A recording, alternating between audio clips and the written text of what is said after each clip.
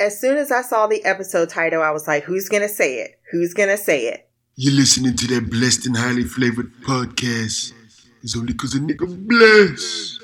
Welcome back to Black Hole Couch Reviews. I'm your host, Christina. We are back for the finale episode of The Leftovers, Season 2, Episode 10, I Live Here Now. This episode was written by Damon Lindelof and Tom Perrotta and directed by Mimi Leder. Episode premiered December 6th of 2015, and I gave this one a 9.6 out of 10. I like the previous penultimate episode better. This one did everything perfectly. It was just a few things that, for my particular taste on how I was viewing things, or how I just felt. I know some biases in there is basically what I'm trying to say. But, a few things that didn't work for me probably worked really well for others, and that's fair. That's what everyone's opinion is about. It's not about, hey, why didn't I see it the way you saw it? It's, no, this is how you saw it, and this is how I interpret it, and how it made me feel based on my own particular experiences, so on and so forth. But it was a really great episode. Had a lot of things tie up. I think the series is stellar. Season 2 definitely better than Season 1. And Season 2 highlighted and gave more depth to Season 1 that doing a rewatch I probably would enjoy 10 times better, understanding much more where the points were trying to be made. But also, there was a different tone to this season than the first season. The first had one tone only. It sucks. I mean, the morose pace of that season and everyone's mindset, it was just too dense. A little too dense. And this season gave variety.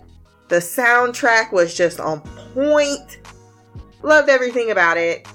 And I now am beginning to understand why people say this is one of the best series out there. A few people say that. I'm not sure if a lot of people, but some that I respect. This episode opens with the girls showing up, the two friends of Evie's, showing up and blasting their hip-hop music like renegades. We go back to that night. Evie gets into the car, and she turns off the radio with a very meaningful look at one of her friends. And then when the other girl starts to cry, Evie gets really close to her, dries her tears, and writes down "don't," staring at both in the rearview mirror, which was an amazing shot, with that menacing stare.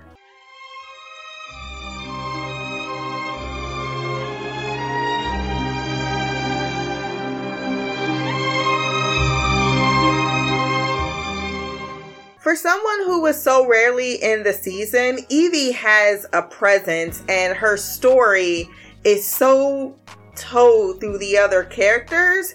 It's just really, really well done how they portrayed why this child would choose the actions in which she took.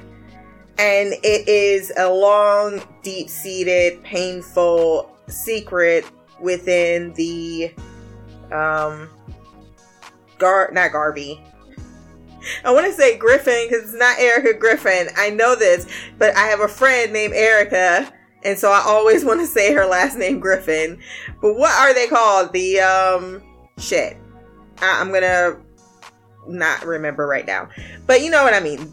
The only black family that we've been following all season. So you see that Evie is the alpha amongst these three. I expected more of a conflict, and maybe that will arise next season. We did not see any of the other parents, which I thought was a weak point of the series because it only zoned in on Evie.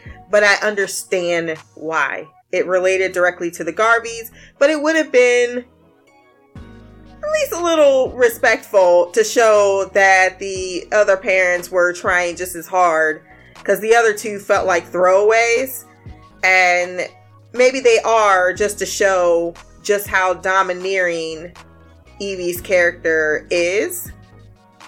But she totally looked like she made a mistake, the one on the right.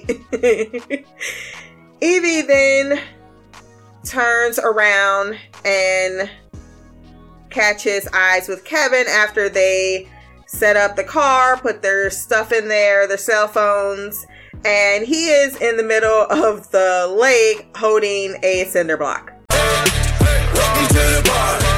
Hey, welcome to the bar. Welcome to the bar. Hey, welcome to the party. So it definitely happened. Kevin tried to kill himself. They all watch him jump in, and after a very brief pause, walk away.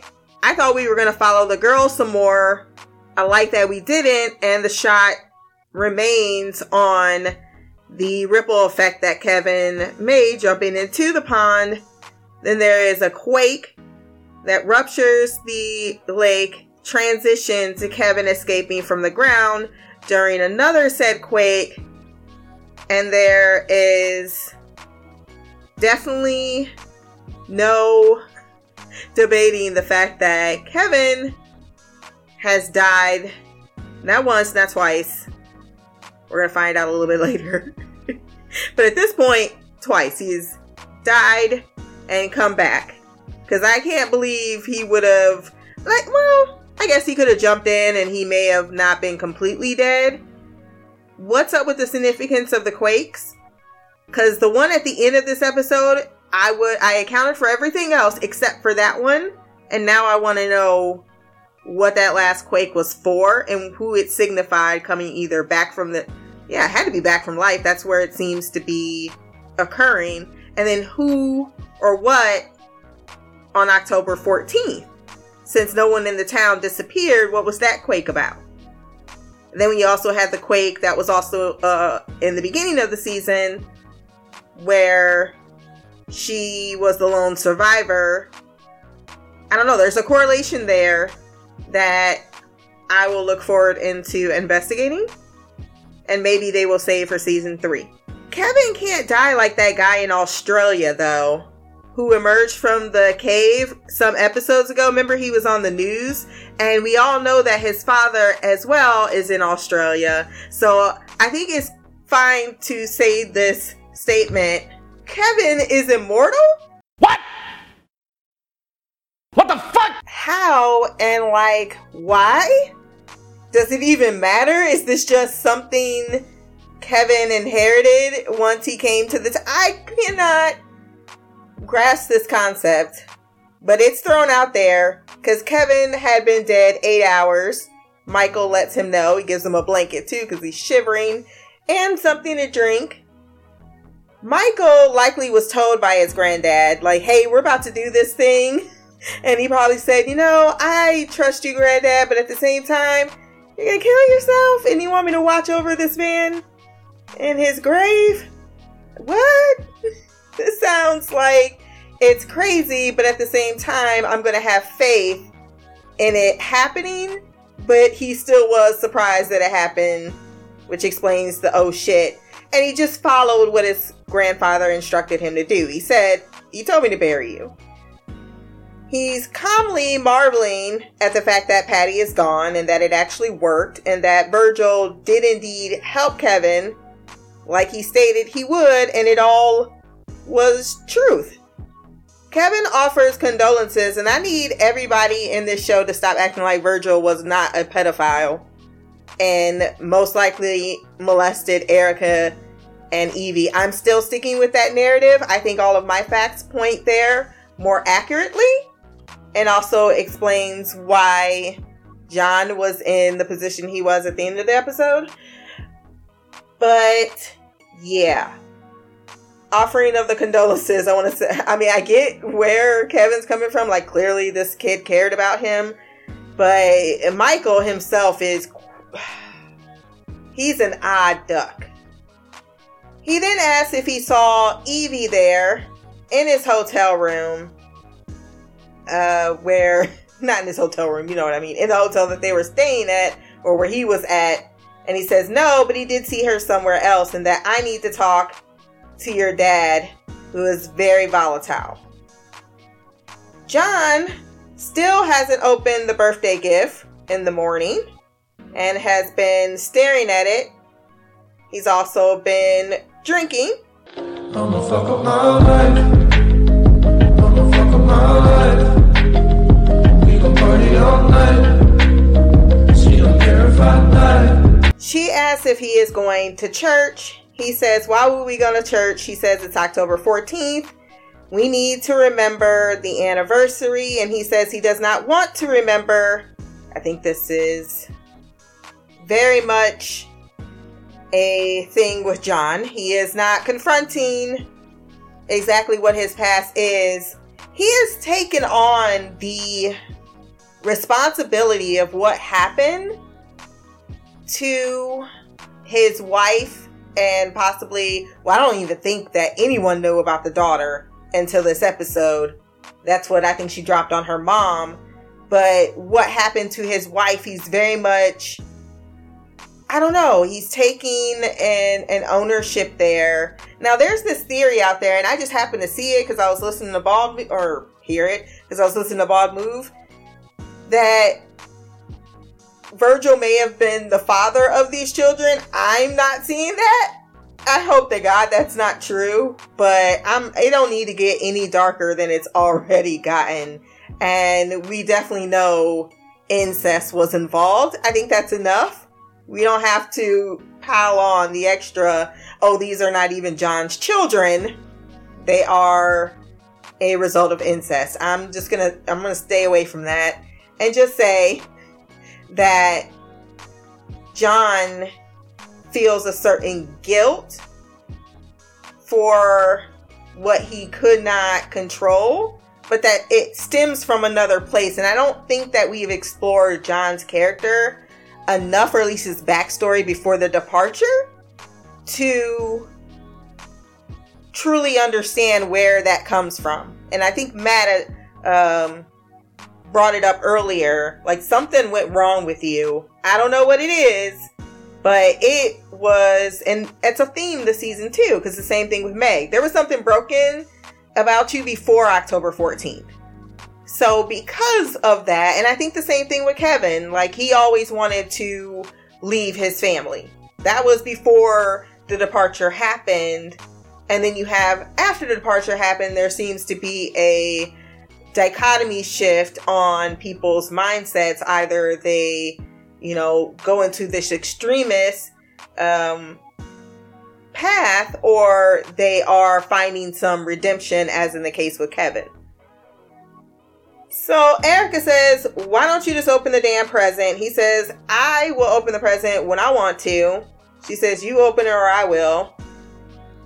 And the present is revealed to be the cricket that John was searching for, which is the best gift ever. And he, of course, is amused, like, oh, she found it. She did this thing for me. And Erica, seeing the cricket in the box, and I love how this reflects later on the deceitfulness of their child, who is well on her way to becoming a psychopath. Then no, she's emotional because she knows that her daughter faked this. Like the night that you and Michael disappeared, I heard that damn cricket chirping all damn night. And we did hear it in that scene. Remember, she was sitting at the dining table. So that was to let us know Evie was good at deception if it served her purpose. But also, her mother understands why she deceived her father, saying she gave this to you the night that she disappeared because she knows that you would not let it go. And the way she says it, as if to say, it's what got us to you going to jail, to you missing out on so much of your children's life. And what did it accomplish all it did was deprive a child, a 5-year-old girl, of not only the last protector in her life, her pillar, because it felt as if she did that. The loss of her father definitely created a hole in her that was not going to be fulfilled at any point in time, because that once that time's gone, it's gone. And to find out that it was on top of what she already lost from another person that was a male figure in her life, it's a lot for Evie, for what she may have been going through. And this idea, because they were talking about John before, even in the first episode, and how, you know, he's walking around town like he's the fucking sheriff. And apparently the town lets him. And they never explained that. It's a continuous issue with John. It's the reason why he's been printing everyone, even though he said it's a waste of time. I hated that the guy came and said, oh, by the way, you were right. Just, you know, why wouldn't you be printing the card, though? That's a weird. Anyhow, he looks at his wife and he says, fuck you, Erica. And that definitely was the last straw in their marriage. R-E-S-P-E-C-T, find out what it means to me. R-E-S-P-E-C-T, T-K-F-T-C-T. Now, this was the beginning of the lip trembling in this episode. There was so much lip trembling. I could have turned it into a drinking game and been significantly drunk. So many people were quivering that lip that I started to lose the emotional impact of it, because I was just like, I understand when we cried there's an emotion, but we don't. Everyone did the same thing, like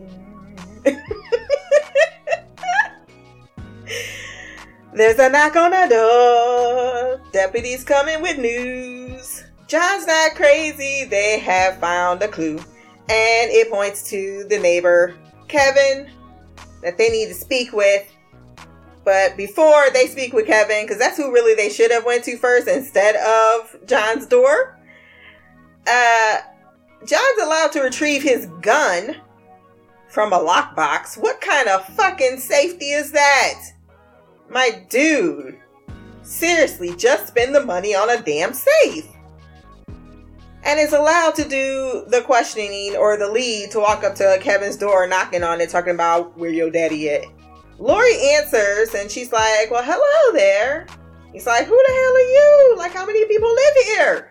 She's like, I'm Lori Gargi, you know, because I'm going to, well, I guess if it's not your legal, well, you should have taken, did she keep the last name? Did she just decide to keep the last name? I could see people doing that. She's like, Kevin's gone. Don't know when he's going to be back. Jill's like, what's going on? And John asks, well, is your father really going to come back? And she's like, why are you getting smart with me? And then Lori's like, well, why don't you just ask him yourself? Because there's Michael and John rolling up. And Kevin immediately surrenders. He's like, yeah, I already knew this was coming. And says, you guys stay here. I will clear this up in a neutral place. How is the fucking kennel a neutral place, sirs? How do y'all let this man just be in a room alone with a suspect? He should lose all respect in this town after the fact, especially after the stunt his child and those other children pulled, particularly his child. Michael is just standing there piddling, and he tells his father, after he asks, what are you doing with him? Listen to what he has to say. Then ignores Jill and goes home to speak with his mother. And finally, we got the confirmation that I'm not crazy, which is why I follow my own guts and instincts, that this is indeed Erica's dad. Virgil was Erica's dad. I can't believe that he's close with his mother's molester. He assisted a attempted murder-suicide, watched a body be buried, or buried a body, I should say, because he covered it up. Didn't even tell the mom what happened. Didn't say one fucking word. And I was like, John is going to flip when he realizes that his son, like, I didn't think after those words were said that Kevin was coming out that room alive, but I still was shocked by what he did do. I mean, I guess not. Not when he got the gun. I was like, yeah, Kevin's probably going to get shot. There is a lot to accept, especially, I mean, I think if he finds out that Evie was molested as well, I think that would be the end of John. And he don't even have Virgil there to take his rage out on. What do you do? And your son is just something you cannot understand. Y'all have a whole different philosophy on life. And while I think Erica can forgive her child, because it's your child, I don't think John can. And I think that may be explored in season 3. She says, I told you not to go there anymore. He says he won't. He asks if she's going to church, and he goes in and gets changed because he's going to go with her. Then she catches Lori and Jill ear hustling like a motherfucker on that porch. I was like, damn, y'all wasn't even trying to pretend. Like, y'all should sweep something, anything. I ear hustle too, but I don't be that damn inconspicuous about it. But I love Regina King's reaction to this. Erica just waving like, another white woman? Like, how many? Lori, I didn't like this was one of the things that did not work for me. Lori coming in to say, Jill, you need to talk to me. And she's like, do I? Because I don't think I have to. And she says, well, your dad asked me to stay and help. I just came here looking for your brother. And you know that your dad is fucked up. You know I'm also a psychiatrist. And if he asked me to stay, he's clearly acknowledging that he's fucked up. And that's the situation in which we find ourselves. I did not like the half smirk that was playing on Lori's face the entire time. Why? Don't make that half smile. You really abandoned your child at the time she needed her most. Granted, I 100% get why she did it. And I think they put that in this episode too. The idea of another child does not replace another child. You still feel the loss even if you can love another one. And it is one of those devastating things. And then that guilt she feels on how she completely lost her shit. Now she has to come back and deal and repair that damage. But that's not an easy fucking road. But I still just thought the acting was subpar in this scene. If the actress that plays Jill's eyes got any wider, it's one-on-one, look at my beautiful eyes with all the tears in it, versus seeing actual emotion come off of them, or the chemistry in the scene. I don't know. I found it more interesting when Lori got into Nora's bed and started playing with the... Lori's batshit crazy, and I like Lori and her batshit craziness, but I do feel she's one of those people that is just here for this life. She's ruined everything. The best thing she could do is try to pick up the pieces and start something anew in the hopes of one day making it whole. But girl, you asking a whole lot to start it in 24 hours. At Matt's shack, Mary is being wheeled in by Nora. She's trying to feed her. Lily's crying. She needs to change her as well. Keeps getting cuter by the moment. And is listening to the radio where people are recounting their October 14th stories. And she's listening to one about a man and his wife lost their 14-month child. And that his wife left him because he wants to start over with another baby, but the wife does not. And the host says, well, the mechanism in us to love is broken. It was broken in all of us on October 14th, and it can't be fixed with a new baby, but it can be fixed with Jesus. Bullshit. That man really did call him the OG departure.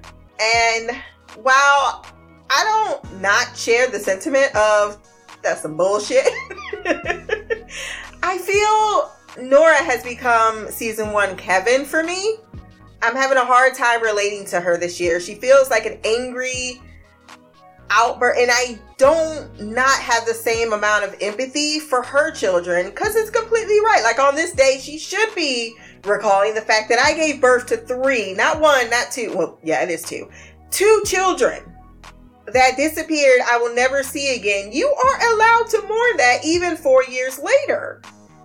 And I think it would have been healthier for her to try to get those feelings. I don't know. I wasn't feeling Nora this year. That's all she's been doing is manipulative, denying her pain, acting out, but in a way that's not charming, or a way in which I cannot empathize.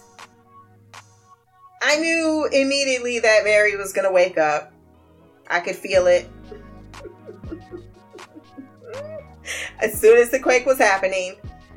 I don't know who was crossing over at this point, but I'm just going to assume that it was Mary because she woke up right after.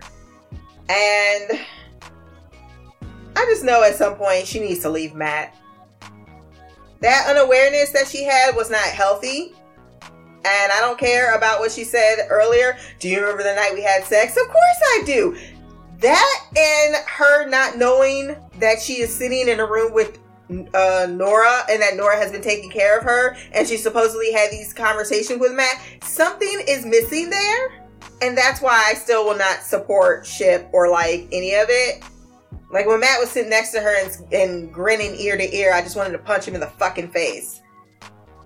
And then we got that beautiful chocolate Lily, who is not trying to deal with this white woman's coddling, because she has been crying the entire episode. Like, all of these people, can you please give me to someone that looks like me so I can relate? I wonder if other black babies feel this way, or is it just, I bet you they don't, because babies don't see color. This is very true. Nora takes her to Matt immediately, who did not inform Matt or Nora did not inform Mary that she was pregnant. And Matt said she must stay in Miracle. She doesn't remember having that conversation, so I'm going to definitely confirm that as a delusion. And I think Matt is convinced that if they stay in Miracle, because she got pregnant in Miracle after they never could have a baby, of course he's going, he just reminds me of someone I know, and I despise them.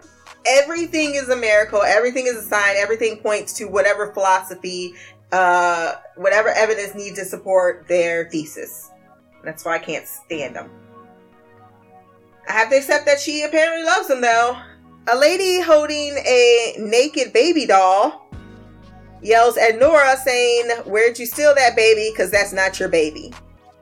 Tom is in the camp as well, outside of the national park, and spots both Nora and baby Lily. Wasn't sure if he recognized either, but he did, apparently. And he's there with Meg Steele, who knows exactly Nora's relationship to him and his father. And she said she sprayed her down with a hose once and she liked her. Then she asked if he is afraid for his family, and Lost Puppy that he is says there is no family, because he thinks it's the right answer. And she tells him with a kiss on the cheek that family is everything. And then says, And here we go. Tommy, man, I feel so bad for him. He's just someone who cannot escape a continuous feeling of abandonment and pain. And it has been haunting him since he was a child. First by his father. Then he found a new family.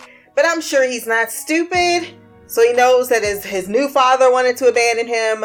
And then after October 14th, his mother did abandon him. He tried to kill himself. God abandoned him. He joined Holy Wayne. Didn't even continue to follow him. Or he didn't believe anymore in his philosophy, but continued to follow him. Because even when they abandon him, he still stays. Or however he's treated or manipulated, he's an abuse victim. And that's so sad. I hope they go a little bit more into Tommy next year. because to reflect. And she says, well, why the hell would they reflect? They did not lose shit. They tell her to turn her car around. And she says, well, how about 35 pounds of plastic explosives before driving her truck onto the bridge? When she's on the bridge, she tosses the keys. They tell her to get on the ground. She does. And as soon as she surrenders, the girls reveal themselves all in white and that smile. Kevin reveals to John in the kennel. First he says, which one's your dog? And he says, that's not why we're here. It's like, no, it's exactly why we're here. It's because I want to give you your dog. What the fuck are you talking about, John? Kevin says, look, I saw her. She staged her departure. And I don't know where she is, but I saw her do it. And John's like, so you just now telling me? There seems to be a camaraderie here between them. And I think it just started by the fact that Kevin was ride or die in what happened to Isaac. I think once they had that night of crime, they're like, we're blood brothers for life. Or maybe they just see a lot of each other. Because they do. They're on the same wavelength of character, right? If we had to compare the Garveys, you would say Evie's the Lori, because she joined the GR. Then you have Michael. She'd be more like the Jill. Or actually, I think Michael's probably more like Tommy, especially when he got up at the pulpit a little bit later. Looks like he's hiding some deep things. Then you have Nora, definitely, with Erica. And yeah, Kevin would be John in this case and scenario.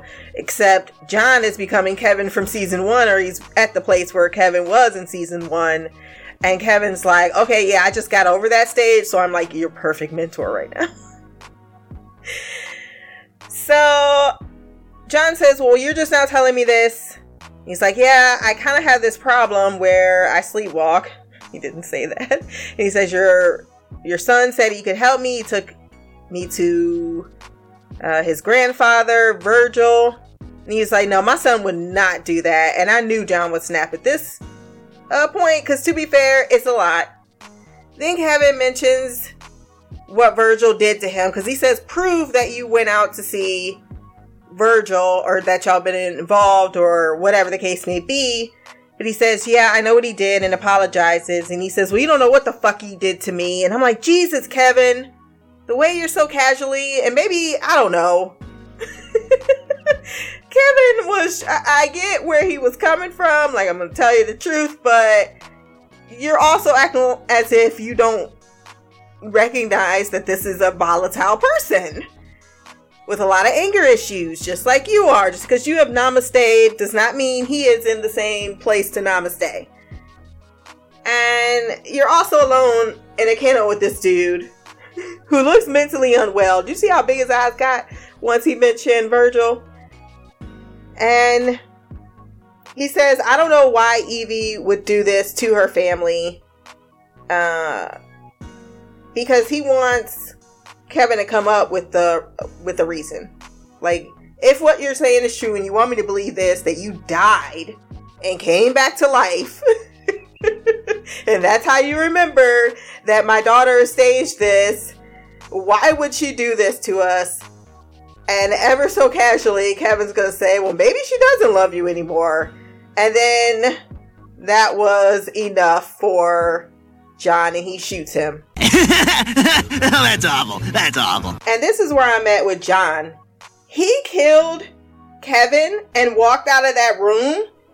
And I know a lot was going on after that fact, but there was no guilt there. Well, there was a little bit later after he realized what he did and he could sync with the moment. Because you could see there was like shock. But I think in his mind, it was the only response he could give. And it was such a visceral truth that the person who delivered it, the messenger, had to be killed. And that's what happened. Then once he leaves, he is immediately told, John, we gotta go. It's your daughter. There's chaos and mayhem unfolding all around him. And then he runs around a corner, spots his child, is so happy to see her, and completely uncomprehending of the duplicitous nature of her actions. And he is held back by the patrol people, like we have a code blue, which means explosives, I believe. They said there's a bomb, and the three girls are just standing there smoking. And Evie writes 1 hour and parades it before everyone. And they start the clock, and this is going to be before they blow up the bridge. And you have Matt in the crowd seeing this, and why is his first words, "Oh no, we won't be able to get back in"? At church, they're singing the Miracle National Anthem. Everyone is happy, listening to the preacher talk about how they are spared. Michael is sitting there with the truth of Evie's non-departure and is starting to get distressed. Mom notices. And then he stands up and takes the pulpit to tell everyone about a story that his mom has told often about the time she went up the steps and was accosted by a flood of water because the bathtub had been flooded with both twins inside. And Evie copped to it, saying she did it to see what would happen. It's a familiar tale that everyone thinks it's funny, but he says that's not the truth. He confesses to his mom that he was the one that turned on the water because Evie was crying so loud that he didn't want mom to hear it, and that she didn't understand why dad was gone. And he admitted that he was so fed up with hearing her crying that he wanted to drown it out. And I think this is him acknowledging, after knowing what she did, that I ignored her pain. Like, look at all what he did for Virgil, the man who was the perpetrator of such pain, and yet the victims of that same type of, or with dealing with our own emotions, and that's his own twin, he gave no shits for. Or not even didn't give no shits for. He chose to be selfish and not accept any acknowledgement of it. And then I'm thinking, if this is when they're 5 years old, dad had already went to jail for trying to kill Virgil. Virgil would not have had any equipment at this time. And if this was 5 years old and we go back to the end, I think this is why Evie is so far gone, because this was almost like the thing she had to hold on to had also abandoned her, and it created this rage. He points out that people disappeared before and after October 14th, and that we are not spared despite being the 9,261. And I think that is another added development on top of, like, this horrible thing has happened to this family, within this family, and a horrible thing has happened to Evie in particular, and yet for the last 4 years continuously she's been told she's blessed. Everyone in this town is blessed. Everyone in this town is spared. Everyone in this town is special. They've made this a place of worship, and yet there's so much ugliness there. But it will continue to be unacknowledged, unseen, unblemished, uncontaminated. And yeah, I could definitely see a building rage for someone who is already quietly suffering from several losses. John comes to get his wife from church. It also reminds me too of why she connects with Meg, because no one sees her loss. Everyone sees the other, departed, and have completely disregarded her pain as insignificant.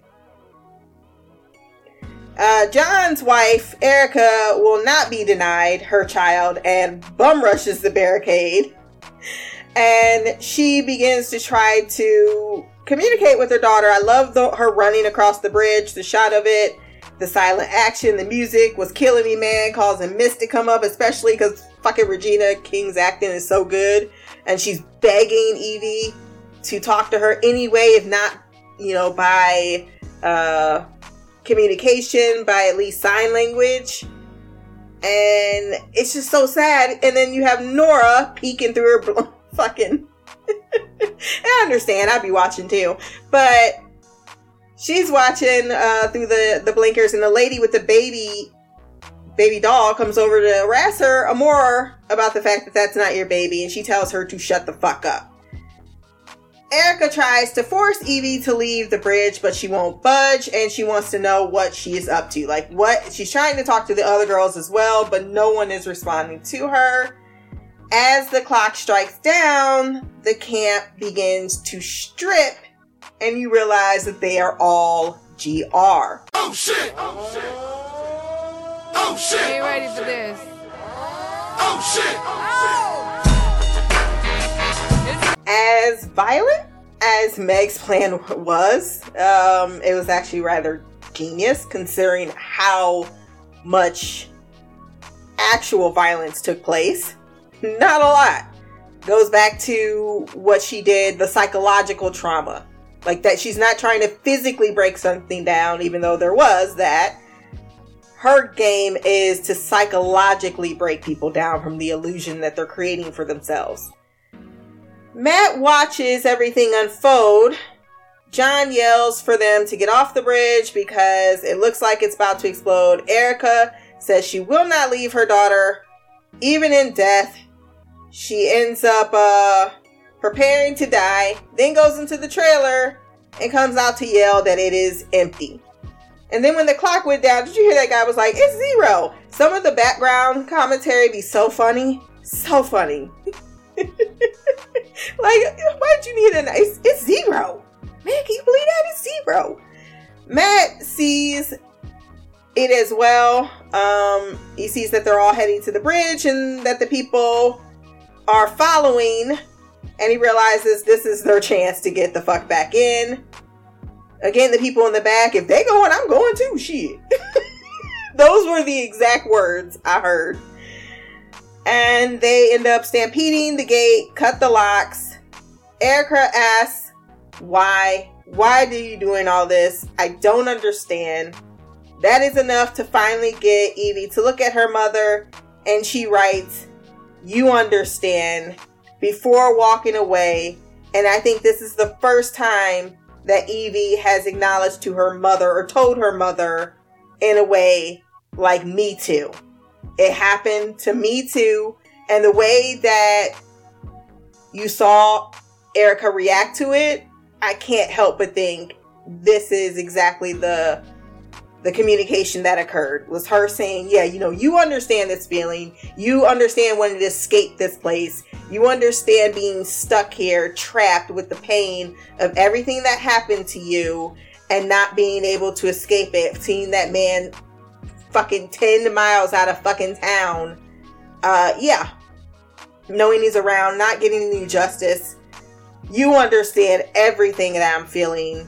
Even if you were in some ways able to overcome it, you still want to leave. The only thing that held you back was your love of your children. Well, you don't have to worry about that anymore. Because she said, Michael will be fine. Evie's the one she worries about. And Evie's like, I've chosen what I wish to do. And just powerful. Matt is running off with fucking Nora or Mary. Can't even wait for his sister for 5 seconds because she's like, wait, Matt, wait. And he ain't even look back. I'm not forgetting that he also knew that Meg planned something and did not say shit. Nora is really slow moving though. Girl, get your ass in gear. You know shit is popping off and you sitting there like, let me casually grab my diaper bag. Talking about Matt, wait. Then the crazy lady snatches Lily out of her hands. Hell to the no, to the no, no, no, no. Hell no, no, to the no, no. Hell to the no, no, to the no, no, no, no. Hell to the no, no, to the no, no, no. Wow, I knew this lady was going to be a problem. I did not think she was going to do this. I was like, what the hell? And then Nora gives chase and she's panicking, but there's no sense of urgency here. Let that have been me. You could not, I understand. I keep trying to be nice and, you always say you're going to do something when you ain't there and you ain't in the moment. But fuck that. Nah. I would have turned into the fucking Hulk. My baby has just been taken from me. You best believe that bitch would have been running for her life. Because I'm catching you, not if I catch you, I'm catching you. And I'm not sure why she took the baby from her just to leave her abandoned on the bridge. That just makes no fucking sense. I mean, it's just bullshit. Fuck. Oh my. I'm also supposed to believe that these people, I can understand the GR, it may be ignoring the baby, that's their whole thing. But there were actual people in that crowd that were chilling. All of them just going to ignore the baby too? Again, why would she just leave the baby in the middle? I would have liked to see better if she had been knocked out or something and the baby was abandoned and it was a good thing Nora, this was so contrived just to have Tommy rescue her when she should not have needed to be rescued. Why are you laying down in front of the fucking child? It's not like it's a million people. I saw so much room for you to get up. I did not like this scene at all. Kevin wakes back up at the hotel in a tub of water, naked. And I love when he gets out and he screams, motherfucker, and then the dramatic music comes on. He ain't got no guide, no dad. He ain't got shit this time. He has no idea how to wake himself back up or get out. And he finally gives in and chooses a uniform. It's the Mapleton chief of police, who he really is. He gets a call from the lobby bar that there is another officer being attacked. Yet when he gets downstairs, it's rather chill. Just the guy from the bridge that we don't know what he whispered in Kevin's ear yet, offering him a spin of the wheel. Kevin's like, fuck this. I need to go back to my family. I deserve to go back more than anybody because I love my family and I learned my lesson. And he says, well, all you have to do is sing.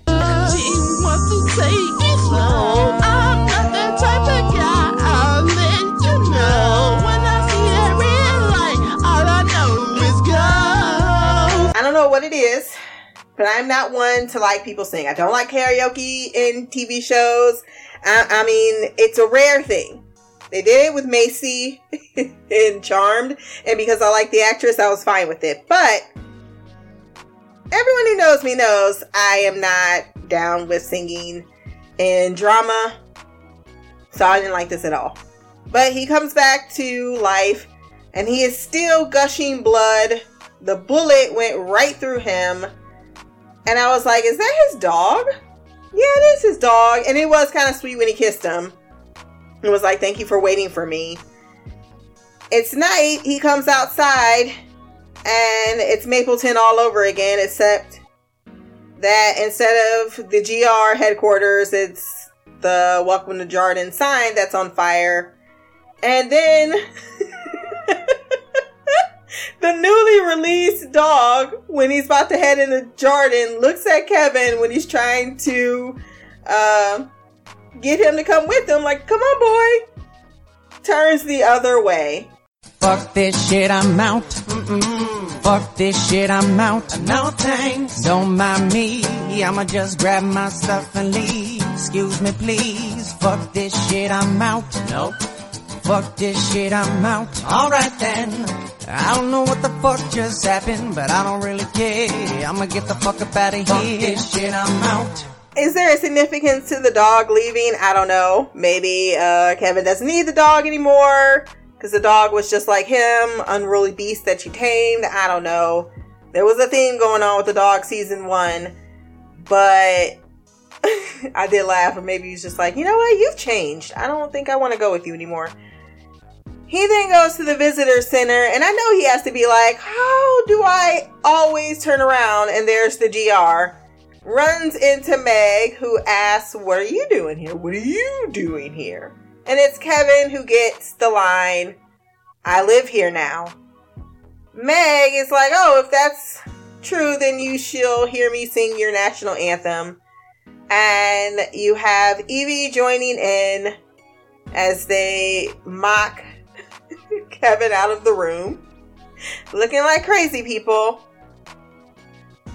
Garvey grabs a nightstick, heads into town where it's being trashed, looted, burned, turned into a rave. Crosses are being erected. The Pillar Man is still up there.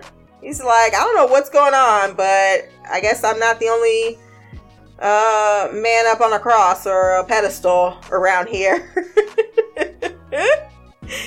And we never really got his story, but he was communicating with someone in Australia. Was it the guy? Are we going to get more of him next season? Not sure.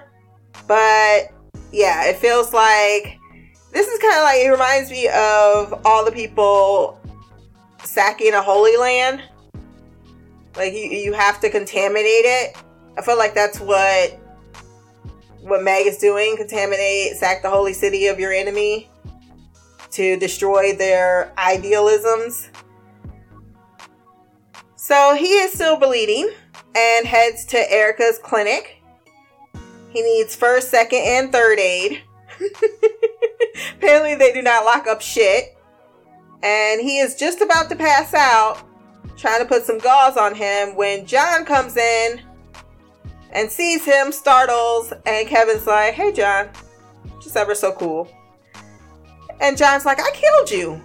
And it's almost funny. He's just like, nope, didn't do it. I told you. He's then like, dude, what happened? He's like, bruh, it went through me. Like, he's looking at the wound. He's like, I know. He's like, but you should have bled out. And he's like, crazy, right? Because, I am bleeding more on the outside. Like, there's more blood on the outside than in me. Because at least half a liter on that damn wall. And then what's all that dabbing you doing supposed to do? Where is the professionals? What? I don't know how you fix this type of wound. I just know it wasn't how neither person was doing it. He's immortal. Who gives a shit? But still, it was gross watching him because all that squishy noise. I don't like that. And John starts crying. Because why would you not start crying at this moment? Kevin's got snot on him. He don't give a shit. He's just staring in his eyes like, bruh, I've seen some shit. That's all you need to know. And you're my best friend right now. So we're on a whole different level of bro. And then John says, I don't understand what is happening. And Kevin's like, me neither, but I'm further along than you. I don't know what this song it was that was playing, but I liked it. I heard it in Westworld. And Kevin's basically like, welcome to my crazy life. You'd fit right in. You and my ex-GR wife, and also, she murdered some folks too. Don't worry. We've got criminals in the house. Tommy, wanted by the FBI. He's got blood on his shoulders, on his hands too. I'm sorry. Oh, I didn't think that Kevin's family could be more ghetto than fucking John's, but it is. And arm in arm, attempted murderer and victim head home. And they ain't even worried about them riots. Kevin gonna take care of that tomorrow. He's like, yeah. And once they get to Kevin's home, he's like, Kevin, what if nobody's in my house? And Kevin says, you gonna come over my house? Because I told you, we best friends, we brothers now. There's a quake after he watches John go into his house. Is Erica there? I don't think so. I don't think Michael's there either. Well, Michael could be there. Evie sure as shit ain't. And when Kevin walks in after the quake, all the people that he loved is there, and that's how he ends the episode, and he deserved that. I think he really earned that moment I think this is the case where John's going to walk in and he's not going to have that. And he needs to go, he needs to build back up to wherever Kevin went with this. Cause yeah, Erica already was one foot in, 1 foot out. And now that Evie, the one that she's worried the most about, is on this whole other thing, I think she's definitely gone.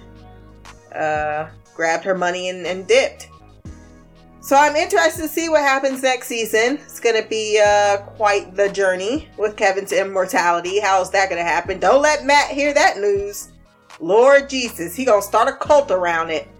That's just a guess. I don't know. Don't tell me. But that seems like a really good guess. If you want to send feedback for the next season of The Leftovers, you can send that to blackgirlcouch@gmail.com. You can send it via email, or you can send it in audio format. My social medias will be below. Remember to like, share, subscribe, and if you have time, run over to iTunes, leave a review, or rate the podcast. You can find Black Girl Couch Reviews on Podbean, Stitcher, iTunes, Spotify, wherever good podcasts can be found, and now on Amazon Music. Until the next time, peace, hair grease, Black Girl Magic.